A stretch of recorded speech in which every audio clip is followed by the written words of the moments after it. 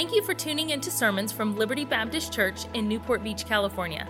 Our goal is to help you know God more and take the next step in your spiritual journey, no matter where you're at.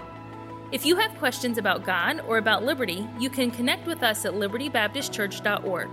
We pray that the Lord will use this message to be a help and encouragement in your life.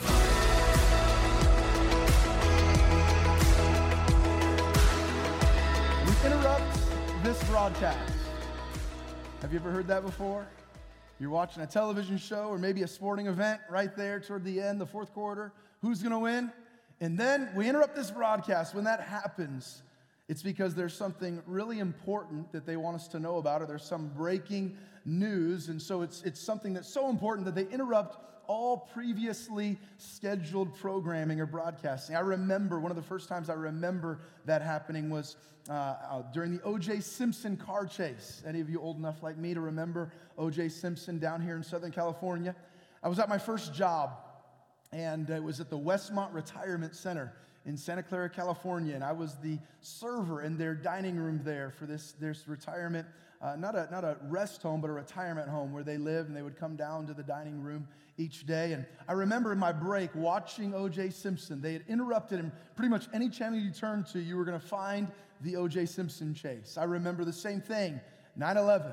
We interrupt this broadcast, and you couldn't turn to a channel. It didn't matter what channel you were trying to watch. They were going to be giving you news about 9/11. Most recently, just in the last couple of months, during all of the rioting and some of the protests and the looting, it didn't matter what channel you turned to, you were probably going to. I remember coming home from church on a Sunday night a month or two ago and seeing just right near us, Long Beach, and seeing those stores and things being set on fire, and whatever channel you turned to, they had interrupted their previously scheduled programming to bring that breaking news story.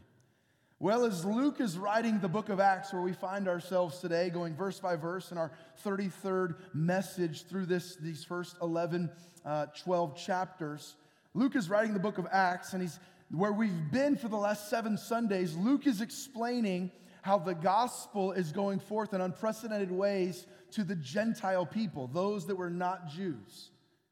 And so we saw the Roman centurion, the soldier Cornelius, and Peter brings and preaches the gospel there. And then we saw the last couple of weeks, the church at Antioch, and amazing things are happening there. Many people are getting saved. And Luke is telling the story of how the gospel is going to the Gentiles.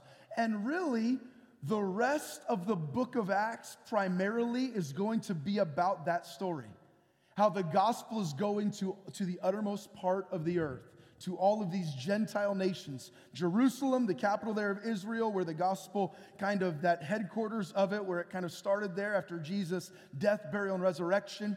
And then from Jerusalem, where the gospel went to Jews only for a few years primarily, then all of a sudden, about a decade later, what we've been studying, the gospel is now going forth not just to the Jews. And aren't you glad that the gospel is for everyone? The gospel breaks down every political divide. It breaks down every social divide. It breaks down every cultural divide. It surpasses every racial divide. The gospel is for all people. But so the rest of the book is going to be a lot about Paul's missionary journeys. Most of the rest of the book is going to be about the Apostle Paul and his missionary journeys, and Paul was that apostle to the Gentiles. But Luke 12 is kind of like we interrupt this broadcast.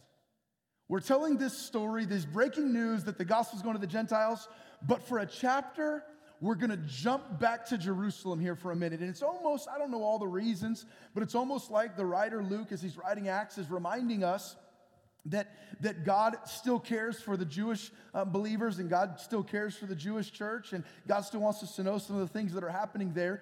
And so Luke in chapter 12, we went from last week, finishing up in Acts 11, being in Antioch. We're moving back to Jerusalem now. We interrupt this broadcast about the gospel going forth to the Gentiles to tell you a pretty amazing story about some things happening in Jerusalem. I believe that we'll be here in this chapter for the next 2 Sundays. I believe we'll spend 3 Sunday mornings, maybe 4, in this chapter. I'm very excited about this morning's message. I have to be honest with you. I had one of the reasons I broke it up is because there's so much in here. I was going to try to give it all to you this morning, and sometimes as a pastor, you try to give too much and people don't get anything. And so we're breaking it down.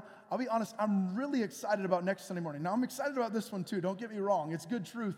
But I'm really excited about where God has us in this chapter and the truths that we're going to learn this morning. I'm going to walk us through the story. The way I'm going to do it this morning, I'm going to walk us through the first 17 verses and really lay the foundation, explain the context of the characters and the story, what's happening. And then we'll have some applications at the end of the message. I'll give us a few applications. But with that foundation, then, we'll be able to move right in the next Sunday or two into some further truths from this passage. The title of the message this morning is Be Encouraged. If you have your Bibles, you turn to Acts in chapter number 12. If you have a tablet or a phone and you have a Bible app on there, I'd encourage you to follow along. Generally, before the shutdown and the virus, we have Bibles in the pews that you can use. We're trying to eliminate surfaces that multiple people are touching, and so we don't have those there. But pretty much every Sunday since I've been the pastor, I almost always say, I encourage you to follow along in the Bible as we go through here. Here's the reason. Because if there's any power in anything that I say today, it's going to be because of the power of God's Word.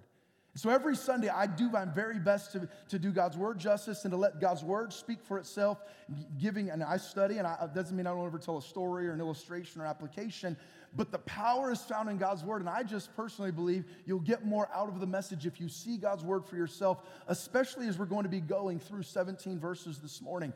And that's true for if you're visiting from out of town or from wherever you're at, any church that you're at, if there's any power, it's not in the pastor's personality or his opinions or his philosophies or his traditions. The power is in the Word of God. If you're following along on a device, number one, you're a better person than me. I get really distracted on my phone in church, and so maybe airplane mode or whatever, I go check text messages and emails, and so I have to bring a physical Bible because I have ADD, and so if I'm sitting there listening to someone, I'll get distracted. But if you're following along, we will be reading from the King James Version of the Bible, and if you don't have a copy of God's Word with you, I'd encourage you to download a Bible app and follow along as we go through this with us. But the title today is Be Encouraged.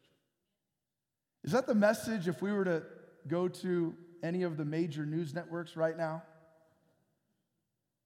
If we were to jump on any news websites, do you think we're going to walk away encouraged? Most social media content, are we going to walk away encouraged? But there's some things here that I think, and it's amazing how God's Word that was written thousands of years ago, how God's Word is still so unbelievably applicable and relevant to us today. How it speaks right where we're at in the midst of the virus and the division in our nation and the upcoming elections and all of those things that kind of take our attention and sometimes grip us with fear and other times with anger and other times with frustration and other times with hopelessness. And God's Word speaks to every one of those emotions.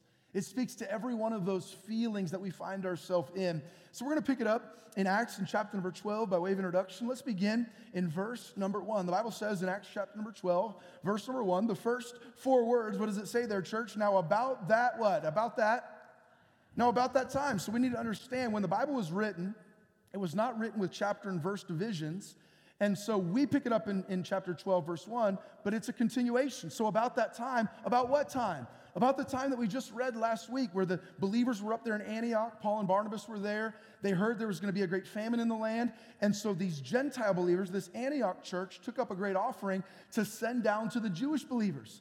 The ones that had kind of been the mother church, if you will, the ones that had sent out people, the disciples, to spread the gospel, are now the ones in need. And the church plant, the newer church, the newer believers, they're taking up the offering to help the more established church and the more established Christians. And we saw that at the end of Acts 11. They sent that in verse 29. The disciples, every man according to his ability, determined to send relief unto the brethren which dwelt in Judea. And so they took up an offering and helped some believers that were struggling.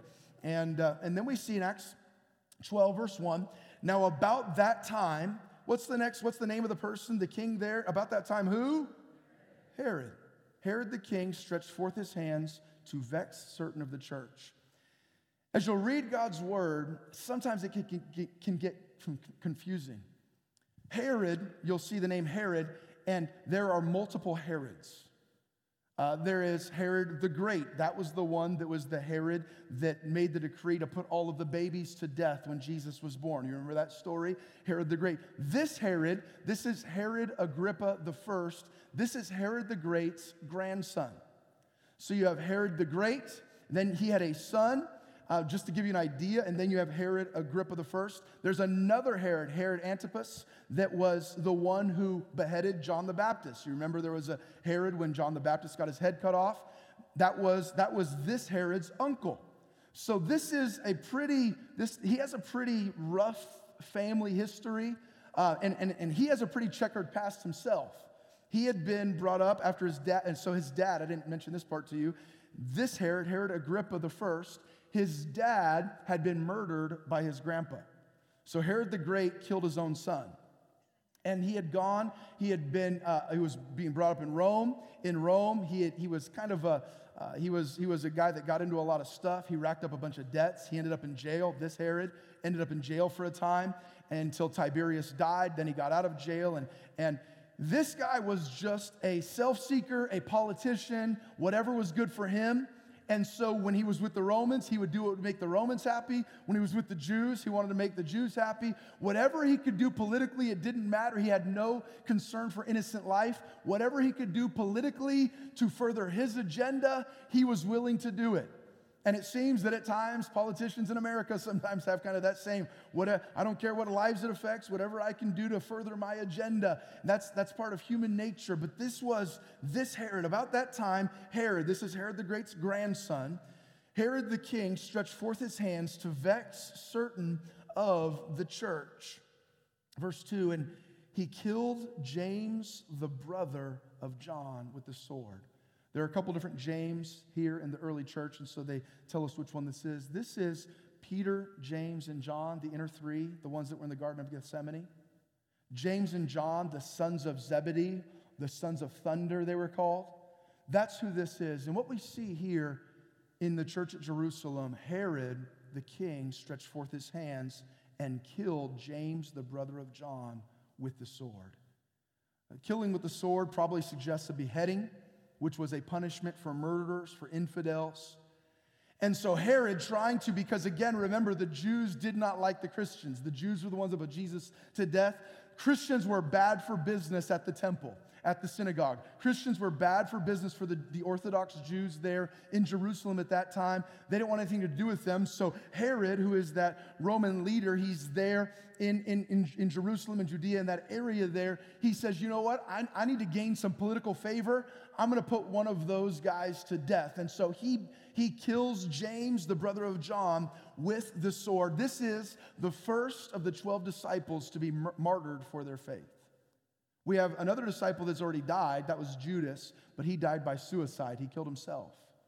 This is the first one, James, to be martyred. Now, Stephen was the first martyr, but he was not one of the 12 disciples. He was not one of the 12 apostles that followed Jesus. The first one of the 12 disciples to be martyred here is James, the brother of John. I want you to hold your hand here, if you will, in Acts 12. This is the only place we'll turn.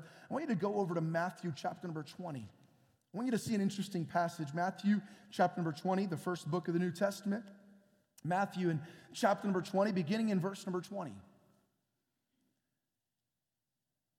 Matthew chapter 20, beginning in verse number 20. Then came to him the mother of Zebedee's children with her sons, worshiping him and desiring a certain thing of him. The mother of Zebedee's children, James and John, the sons of Zebedee, they were brothers, 2 of the 12 apostles of Christ. Verse number 12, and he said, Jesus said unto her, what wilt thou? What do you want? She came and said, there's something I really want for my boys. She saith unto him, to Jesus, grant that these my 2 sons may sit, the one on thy right hand and the other on the left, in thy kingdom. Notice this, verse number 22. But Jesus answered and said, you know not what you ask. Are ye able to drink of the cup that I shall drink of, and to be baptized with the baptism that I am baptized with? She comes, and again, we understand, even when Jesus walked this earth, his disciples were often confused about his purpose for being here, about how it was all going to end. The Jews and their Messiah, they were looking for a political savior. Jesus was not a political savior. Jesus was a spiritual savior. And again, by the way, if we're not careful as Christians, and I'm not trying to step on anybody's toes, but sometimes I think even in 2020, we're looking for a political savior to solve all of our spiritual problems. In 2020, the need is not a political savior. The need is Jesus Messiah, that spiritual savior. I'm not saying we don't vote according to biblical principles. I'm not saying we don't vote for righteousness. I'm not saying Christians shouldn't be salt and light. I'm not saying Christians shouldn't be politicians. I'm not saying any of those things. What I'm saying is be careful where your hope is, because you can walk with Jesus every day and still not understand what it means to truly live for Jesus. We see that here with James and John. He said to them, she said, I've got this one thing I want from you. And Jesus said, what is it? He said, well, can you make it so that when you set up your kingdom, she's thinking political kingdom to overtaking Jerusalem, can James sit on your right hand and can John sit on your left? We don't have time to read it. You can go back and read it later in Matthew 20. But all the other disciples didn't like that. Who does she think she is? Who do James and John think they are?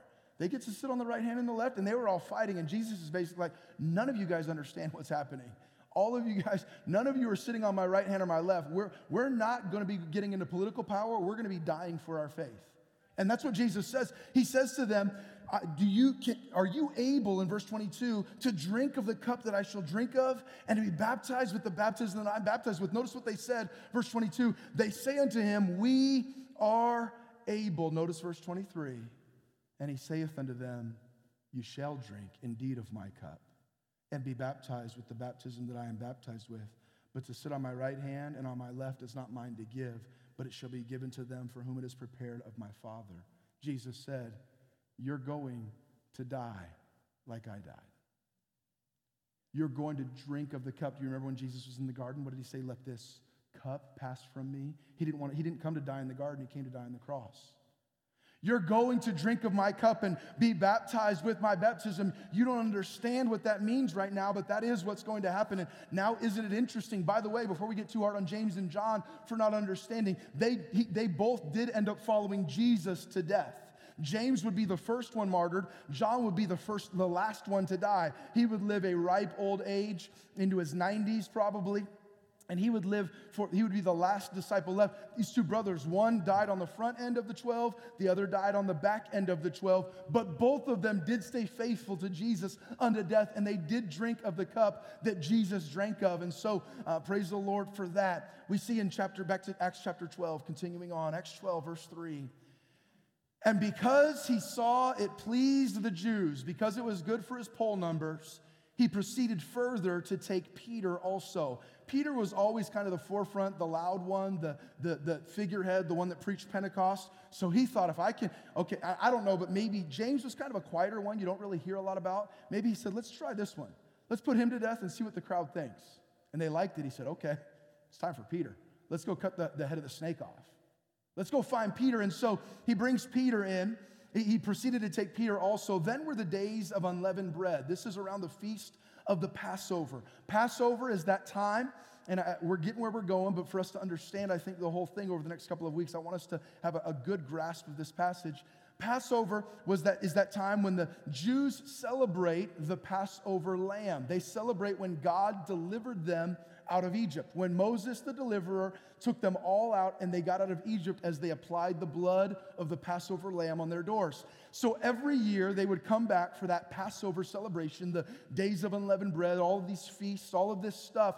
They would come back, and during this time, executions and trials could not take place during this time. You remember they had to wait with Jesus. They couldn't at night. They couldn't have his trial. They had to wait for these different things. During this time, you could not execute someone, and so they had to wait until the days of unleavened bread. Verse 4, and when he had apprehended him, he put him in prison and delivered him to 4 quaternions.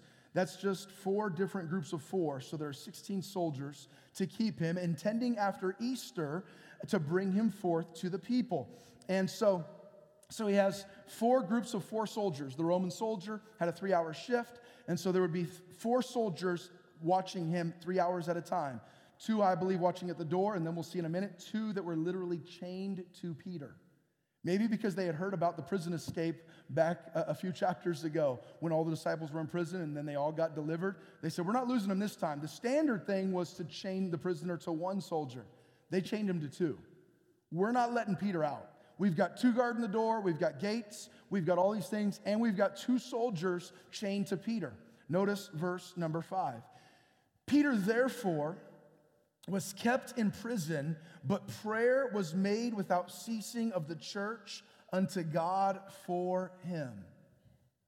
This is not my message, and my message won't be very long once we get through these verses, but I want to stop and say this to us because I think it does apply to where we are today.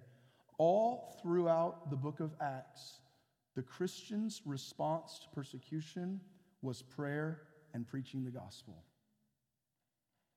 I'm not saying there is not a time to stand up and even to fight for our freedom, to defend our faith, to defend our nation. I'm not a pacifist. I'm not saying that. But I think we do need to consider very carefully the truths of Scripture, that every time the church was persecuted, the answer was not, let's have a political revolution. The answer was not, let's go out there and have this certain post. And the answer was not, let's do these things. Every time they were persecuted and they received opposition, their response was prayer and preaching the gospel. Peter, therefore, was kept in prison. Notice verse 5, but prayer was made without ceasing of the church unto God for him. The first thing they did was not plan a human solution, was not start a political revolution, was not post on social media about how much they hated Herod and all of his soldiers. We never see the early church responding that way. The way they responded was they went to God in prayer and they went to others with the gospel. And I think that's a great reminder for all of us. Herod attacked with the sword. Man attacks with man's weapons. The early church attacked with prayer. God's people should attack with spiritual weapons, if you will. Verse number 6, the Bible says, and when Herod would have brought him forth, the same night Peter was sleeping between 2 soldiers. We'll get into that next week. Bound with 2 chains, and the keepers before the door kept the prison.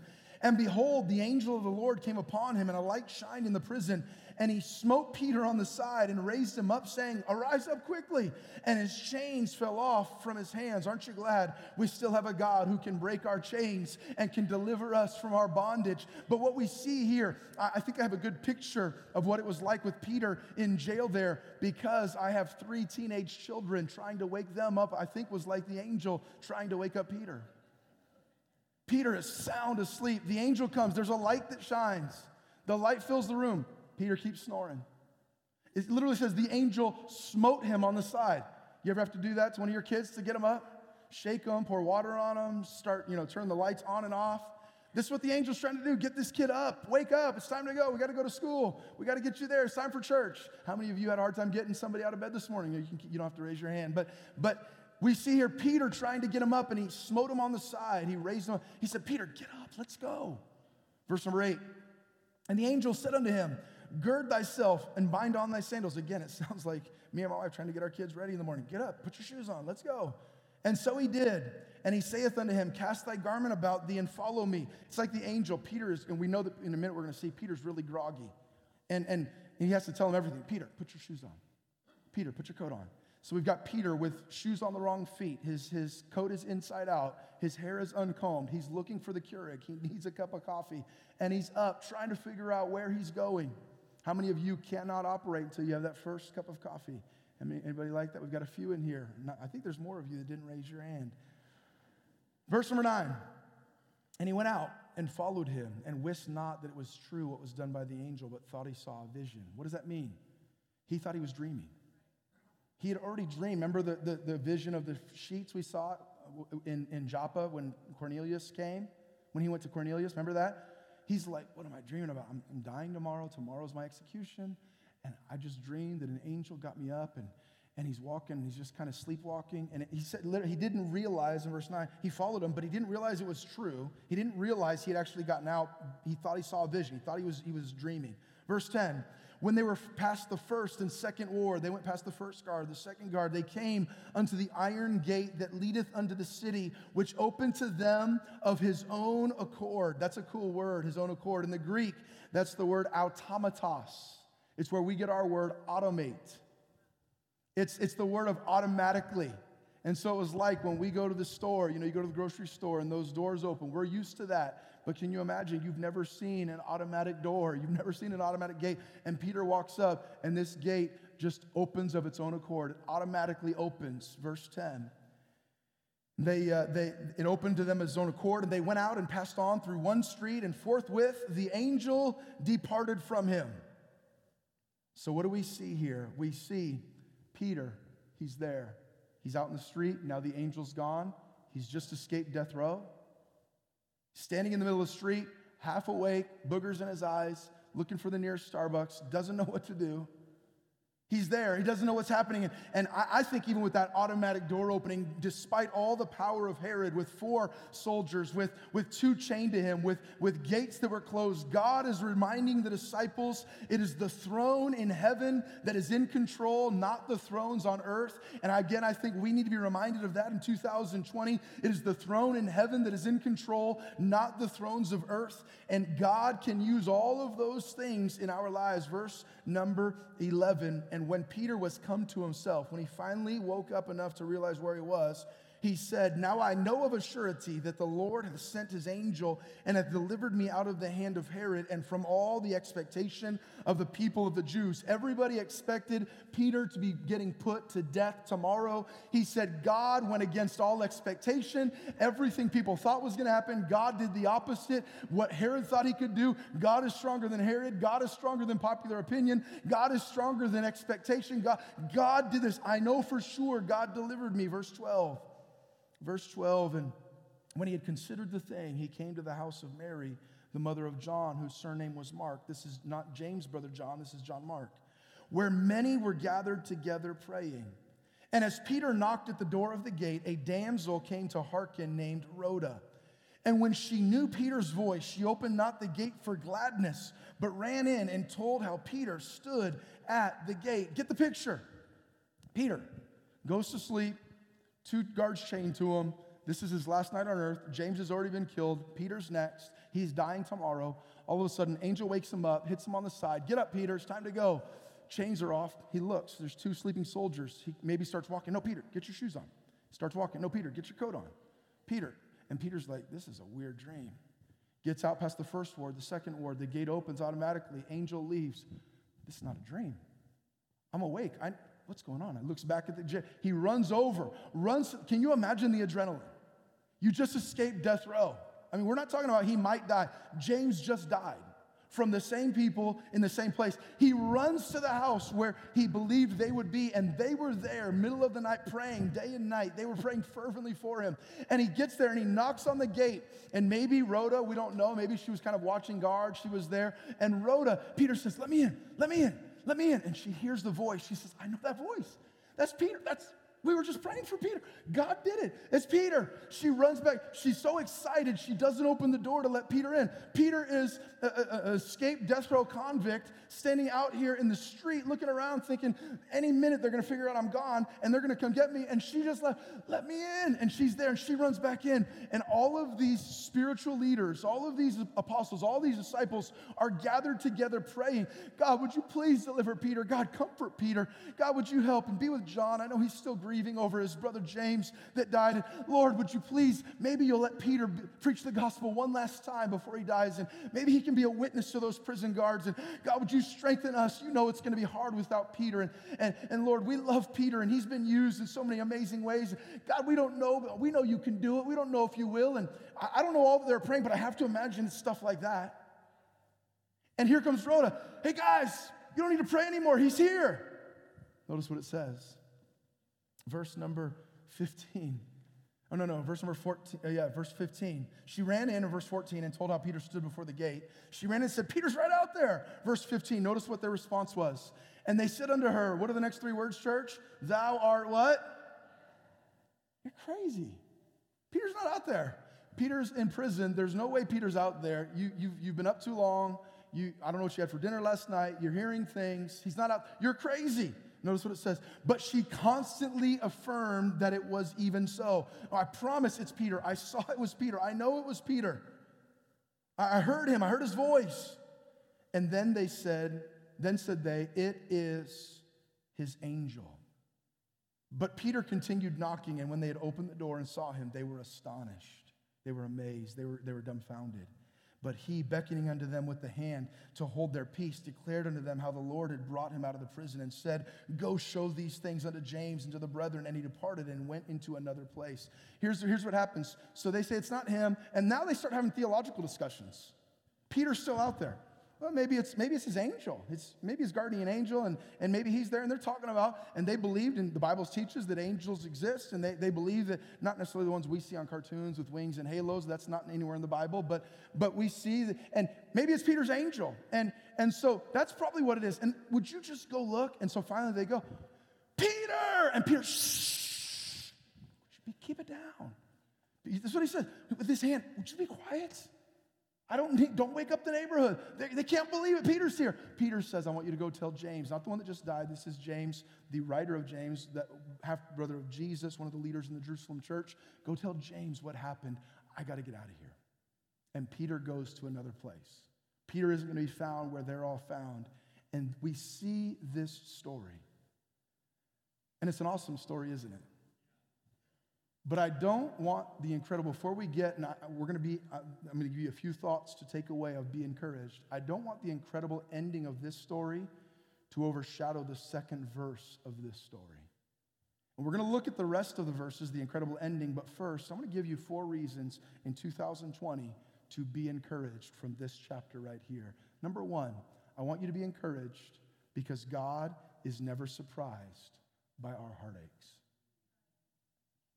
God is never surprised by our heartaches. Would you notice in verse number 2?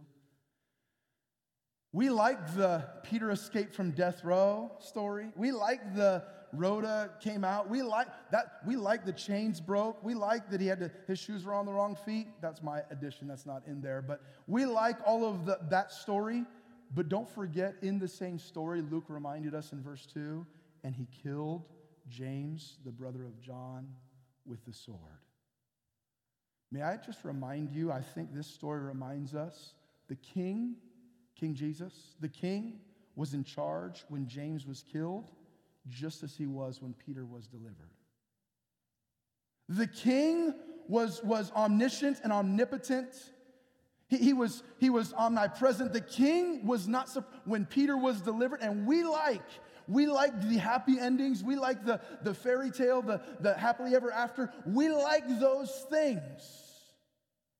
But sometimes following God turns out like James, but we're reminded that God is never surprised by our heartaches. Sometimes the wicked prosper while the righteous suffer, at least for a season. We love the answered prayer that leads to angels appearing and gates automatically opening and prisons being escaped. It's awesome to give glory to God for those, but it seems like a really bad thing that James was martyred, doesn't it? Was God surprised by that? Did God fall asleep and forget about James and remember Peter? Was one of the most heartbreaking events in the early church a mistake or a mess up by God? I took you to Matthew 20 for a reason. It was to tell you that Jesus, while he walked on this earth, he promised James, you're going to drink of my cup. By the way, Peter is also going to drink of that cup, just not yet. And if we're not careful in our lives, we allow the prosperity gospel. We've had a very comfortable Christianity in America for centuries now, and we allow that to make us think that anything that goes wrong, God must have messed up. Anything, and it's not wrong in his sight, but anything that doesn't happen the way we want it, and the prayer doesn't get answered the way we hoped it would, and the news we didn't like, God must have done me wrong. God didn't do anyone wrong in this story, and yet we still see James was killed by the sword. What is your greatest disappointment or heartache? God was not surprised by that. What is your greatest fear right now in living in America? I don't know what it's going to look like and how it's going to work, and the job situation and finances and physical and spiritual and this and marriage and whatever it might be. God is never surprised by our heartaches. Be encouraged. We saw in Matthew 20, Jesus told James, if you really want to follow me, this is what it means. John would end up being the last disciple to die. He would live a long, fruitful life. James was the first one. Peter was delivered from death row, and God was in control in every one of those situations. I think we just need to be reminded, church, a biblical worldview, a biblical mindset, a biblical mentality. God is not surprised by the virus. God is not surprised by the shutdown. God is not surprised by the division in our country. I'm not saying God is pleased by that, but God is not surprised by that. God is not surprised by the evil in our world. He told us that in the last days perilous times would come. So why do we as his children, why do we wring our hands and live in fear and doubt his power?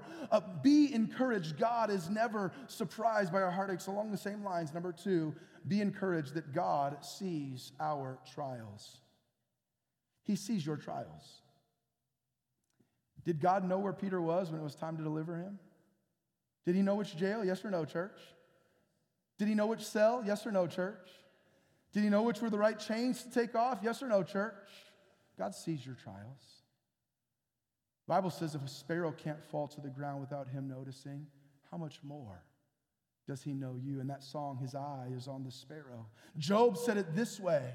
He knoweth the way that I take, and when I am tried, I shall come forth as gold. He knows the way that I take. I've heard pastors say it this way. All of our fiery trials are Father filtered. He sees your trial. There's nothing that touches us that does not first pass through the loving hands of our Father. And there are things on this earth that seem like they don't make sense. But if we believe that God is in control, that he is good and he's always good, that he is sovereign, that he is providential, that he is all powerful, there is nothing that comes that he does not see and that surprises him. That chorus, he cares for you. He cares for you. He ever loves and cares for you. He'll do what no one else can do, for Jesus cares for you. What about that verse that says, we have not an high priest which cannot be touched with the feeling of our infirmities, but was in all points tempted like as we, yet without sin. Let us therefore come boldly unto the throne of grace, that we may be able to find help, obtain mercy in our time of need. What does it say? He knows what you're going through. He sees your trial. He's not surprised. He told James long ago, you're going to drink of this cup. He wasn't surprised by the death of James. He wasn't surprised by the imprisonment of Peter. He knew where he was. He chose to deliver one. Actually, he chose to deliver them both just at different times. He delivered James to an eternal peace, an eternal victory a little earlier than Peter. Sometimes we view Peter getting out of it. God delivered Peter to a whole bunch more trouble. Now he used him for a whole bunch more good things. But James got delivered by God just as mightily and miraculously as Peter did. He took him to heaven for all eternity. When we have that perspective, it changes things. We don't have a high priest that can't be touched by our pain. He's been there. He sees it. He knows it. He does not sleep. He does not slumber. Isaiah 59, his hand is not shortened that it cannot save, neither is his ear heavy that it cannot hear. Be encouraged. He sees our trials. Number 3, be encouraged. God hears our prayers. The old Puritan preacher, Thomas Watson, said of this story, he said, the angel fetched Peter out of prison, but it was prayer that fetched the angel. He hears our prayers. God made it clear. Peter got to prison. They began to make prayer without ceasing unto God for him. God hears prayer. God answers prayer. As a church, as a Christian, is prayer your steering wheel or is prayer your spare tire? F.B. Myers said the greatest tragedy of life is not unanswered prayers, but rather unoffered prayers. Often prayer is the last resort of the Christian. Let me try this, and let me try that, and let me put in that application, and let me fill out that paperwork, and let me go to that agency, and let me talk to that person in control there, and that person in power there. Let me try everything I can. Let me exhaust all of my network. And if I can't fix it, okay, God, I guess I need you now. Prayer shouldn't be our last resort. It should be our first priority. But I'm so convicted I pray so little compared to what I should. We would run to him less, it's been said, if we walked with him more. We ought to pray. A.C. Dixon said, when we rely upon organization, we get what organization can do. When we rely upon education, we get what education can do. When we rely upon eloquence, we get what eloquence can do. But when we rely upon prayer, we get what only God can do. It has been wisely said, the only place that power ever came before prayer is in the dictionary. How are we doing, Christians, in prayer? Well, I've got this struggle, I've got this problem, I've got to sign that, and I've got to go there, and I've got to fill out that paperwork, and I've got to get on this commission, and I've got to get on this committee, and again, I'm not saying not to be involved in our community. I'm not saying none of us can be on a committee. I'm not saying that we don't fill out paperwork. I do all of those things. I'm saying, where is our priority of prayer?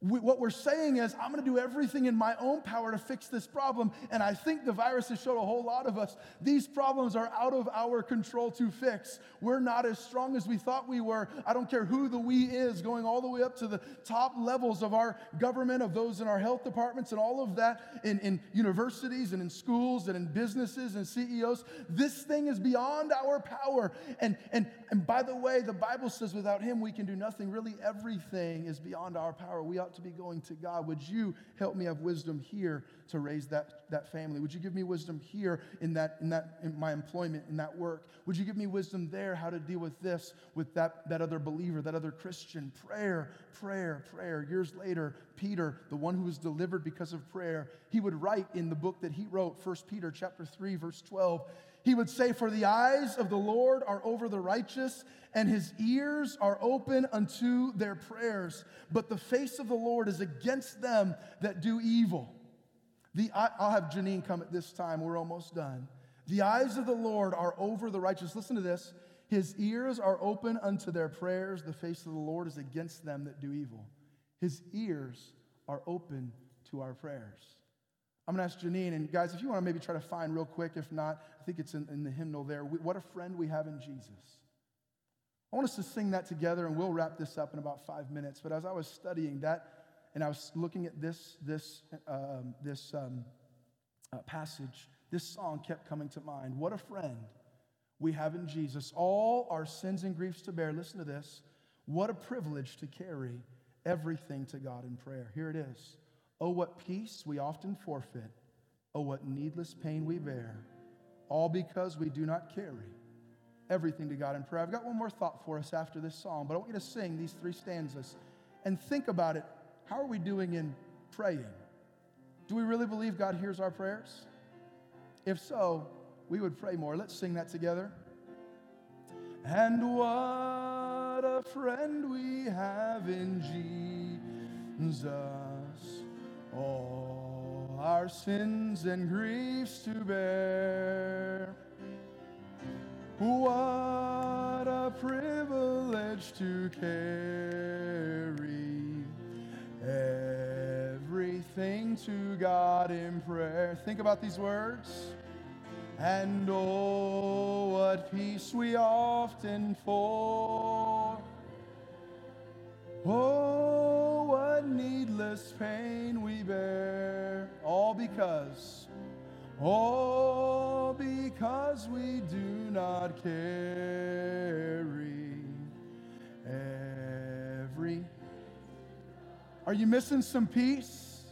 It says, oh, what peace we often forfeit. Oh, what needless pain we bear. That second stanza. Have we trials and temptations? Sing it. Have we trials and temptations? And is there trouble anywhere? We should never be discouraged. We should never be discouraged. Take it to the Lord in prayer. Can we find a friend so faithful who will all our sorrow? Jesus knows our every weakness. Jesus knows our every weakness. Last stanza. Are we weak and heavy laden, cumbered with a load of care. Do we have that one there, guys? If not, I'll just give you the words as we go. It starts, are we weak and heavy laden, encumbered with a load of care? That's the one we'll sing. Are we weak and heavy laden, encumbered with a load of care, encumbered with a load of care. Precious Savior, still our refuge. Precious Savior, still our refuge. Take it to the Lord in prayer. And do thy friends despise, forsake thee? Take it to the Lord in prayer. In his arms, he'll take and shield thee. In his arms he'll take and shield thee. Thou wilt find a solace. Church family, this week, before we plan, let's pray. Before we post, let's pray. Before we protest against the person we disagree with, let's pray. Before we criticize, let's pray. Before we question God, let's pray. Before we get discouraged, let's pray. Dr. Alan Redpath often said, let's keep our chins up and our knees down. We're on the victory side. What was he saying? Be encouraged. God hears our prayers. I said, be encouraged. God is never surprised by our heartaches. Be encouraged. God sees our trials. Be encouraged. God hears our prayers. And then we're done. Number 4, be encouraged. God honors our little faith. Notice I didn't say God honors our great faith. I didn't say God honors our big faith. I didn't say God honors our perfect faith. I said God honors our little faith. These disciples had so much faith in God that they stayed up and prayed without ceasing day and night, and they had so little faith in God, when God answered their prayer, they didn't open the door. It said it there in verse 15. They said unto her, thou art mad, you're crazy. But she constantly affirmed, then said they, it is his angel. The answer in their prayers was standing at the door, but they didn't have enough faith to open the door and let him in. It reminds me, the Bible says, I believe, help thou mine unbelief. That rhetorical question, or that statement, that we say, God can. And then we wonder, can God? We love you, Moses, for delivering us out of Egypt in bondage. We hate you, Moses. You brought us out here to die in the wilderness. Faith, unbelief, fear. Their faith, by the way, their faith led to human reasoning. Maybe it's his angel. Why would an angel, if you just think about it, why would an angel bother to knock? He could have walked right in. But it's a reminder that even if you have good theology, your good theology plus unbelief can often lead to fear and confusion. We might have good theology. God is in control of all of this. But if we have unbelief, I don't think this one's too big. I've never been in a worldwide pandemic. This one's too big for us. I've never lost my job before. I've never seen my life savings go up in smoke.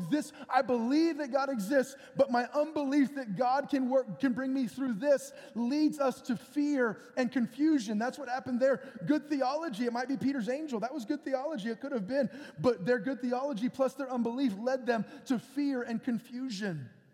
They believed enough to pray night and day for a week. They didn't believe enough to open the door when the answer came. The greatest of faith among us is weak in faith at times. I read a statistic, the average pastor will leave their church over an average of 7 critics. The one that gets up and prays and says, trust God when you face opposition. Trust God when the hard times come. God can see us through. And according to whatever study that was that I read, that pastor gets 7 critics and it'll discourage him enough. God must be done with me here. None of us are above fear and doubt in the midst of trials. But here's my message, and today was really a lot of introduction to lay the foundation for the next couple weeks, understanding this story. But here's the message. This week, with whatever you're facing, be encouraged. Whatever heartaches you have right now didn't surprise God. He told James about a decade before, you're going to drink the cup I drank. Be encouraged. God is never surprised by our headaches. Be encouraged. God sees our trials. He knows where you are. Be encouraged. God hears our prayer. And I like this. Be encouraged. God honors our little faith. Well, I don't have as much faith as that one. I'm weak in my faith. Peter's here. No, he's not. God answered your prayer. No, he didn't. God delivered Peter. I'm telling you, I heard his voice. You're crazy. Maybe his angel. Maybe it's the middle of the night. Maybe you're daydreaming. It's not Peter. Those were the disciples that walk with Jesus day by day. God honors our little faith. Our heads are bowed. Our eyes are closed. Just a moment, I'll pray, and we have what we call an invitation. We're just inviting you to reflect on what you've heard and to respond to what you've heard. If God has spoken to your heart and maybe you want to come and give that heartache to the Lord and you want, God, I said, God, here's our prayers. There's a special need in your life you want to pray about, and you can come forward, and if you'd like someone to pray with you, we'd be honored to do that.